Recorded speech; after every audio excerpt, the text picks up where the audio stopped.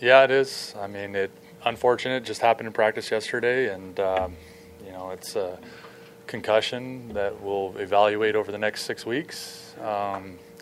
Just part of our game, and it's unfortunate. It's unfortunate that happened so late in our week too, but we're just hoping Nate gets better. The quicker he does, the better for us too. Have you focused at all on culture since you've been here? Have you focused at all on sort of establishing your brand of it at all? I mean, the culture has been set here for a long time. I mean, I think Ed Hervey's, when he took over here 3 years ago, he understood what Edmonton Eskimo brand of football is about and what the Edmonton Eskimos are about. And it's about treating people well, playing hard, blue-collar mentality, playing good football for our fans, being good people. And that's kind of what we focus on. We talk about to our players all the time. You got to be a great person and a great football player, and both of them are important to us. So, that's all the culture we need. Can you chew on the idea that there should be a lot of focus on this game on the what goes on in the trenches? On one hand, you've got arguably the best offensive line versus the best defensive line of the league, and the best matchup. Conversely, you might have the biggest matchup with the other two. Yeah, I mean, I think every football game starts with your O-line and D-lines. It's an old cliche. I mean, that's where the battles are won. I mean, offenses cannot do what they do in this league without protecting the quarterback and opening holes for the running back, and that's about controlling the line of scrimmage. So when you feel like that's one of your strengths and you go up against a team that they feel that that's one of their strengths, something has to give at some point. And so it's not lost on us. We talked about at the very beginning of the week. The first thing we need to do is protect our quarterback.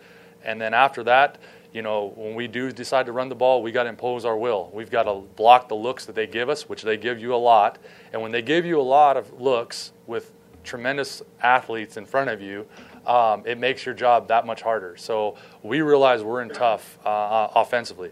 Our defensive line, the same thing. I mean, they get the ball out. They do some different things.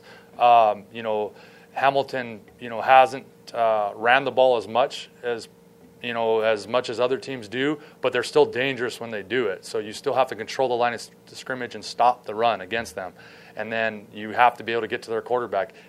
Every time you get to the quarterback and he has to make a quicker decision than he wants to, usually it's in more positive for your defense. And so controlling the line of scrimmage in this game, it's not what's, say, sexy for everyone else to see, but it's the most important thing in football. And in this game, it's probably the most important matchup that you'll see on both sides. Honestly, I mean, I'd have a hard time believing that any of our old linemen circle any dates and say that these are more important than the others.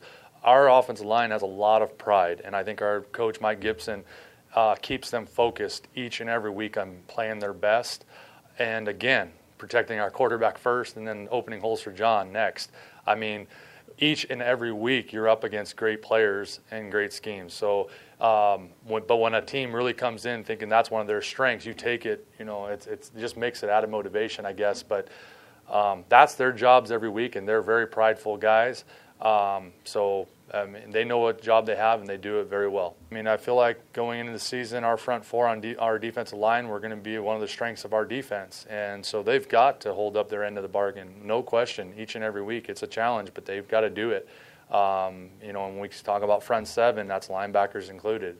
I mean, when they get after when they control the line of scrimmage and they hit the gaps they're supposed to cancel gaps and to stop a run game, and then when they do the same thing with pass rush moves and getting to the quarterback, running the schemes that we run, I mean, it's so important to set the tone in a game.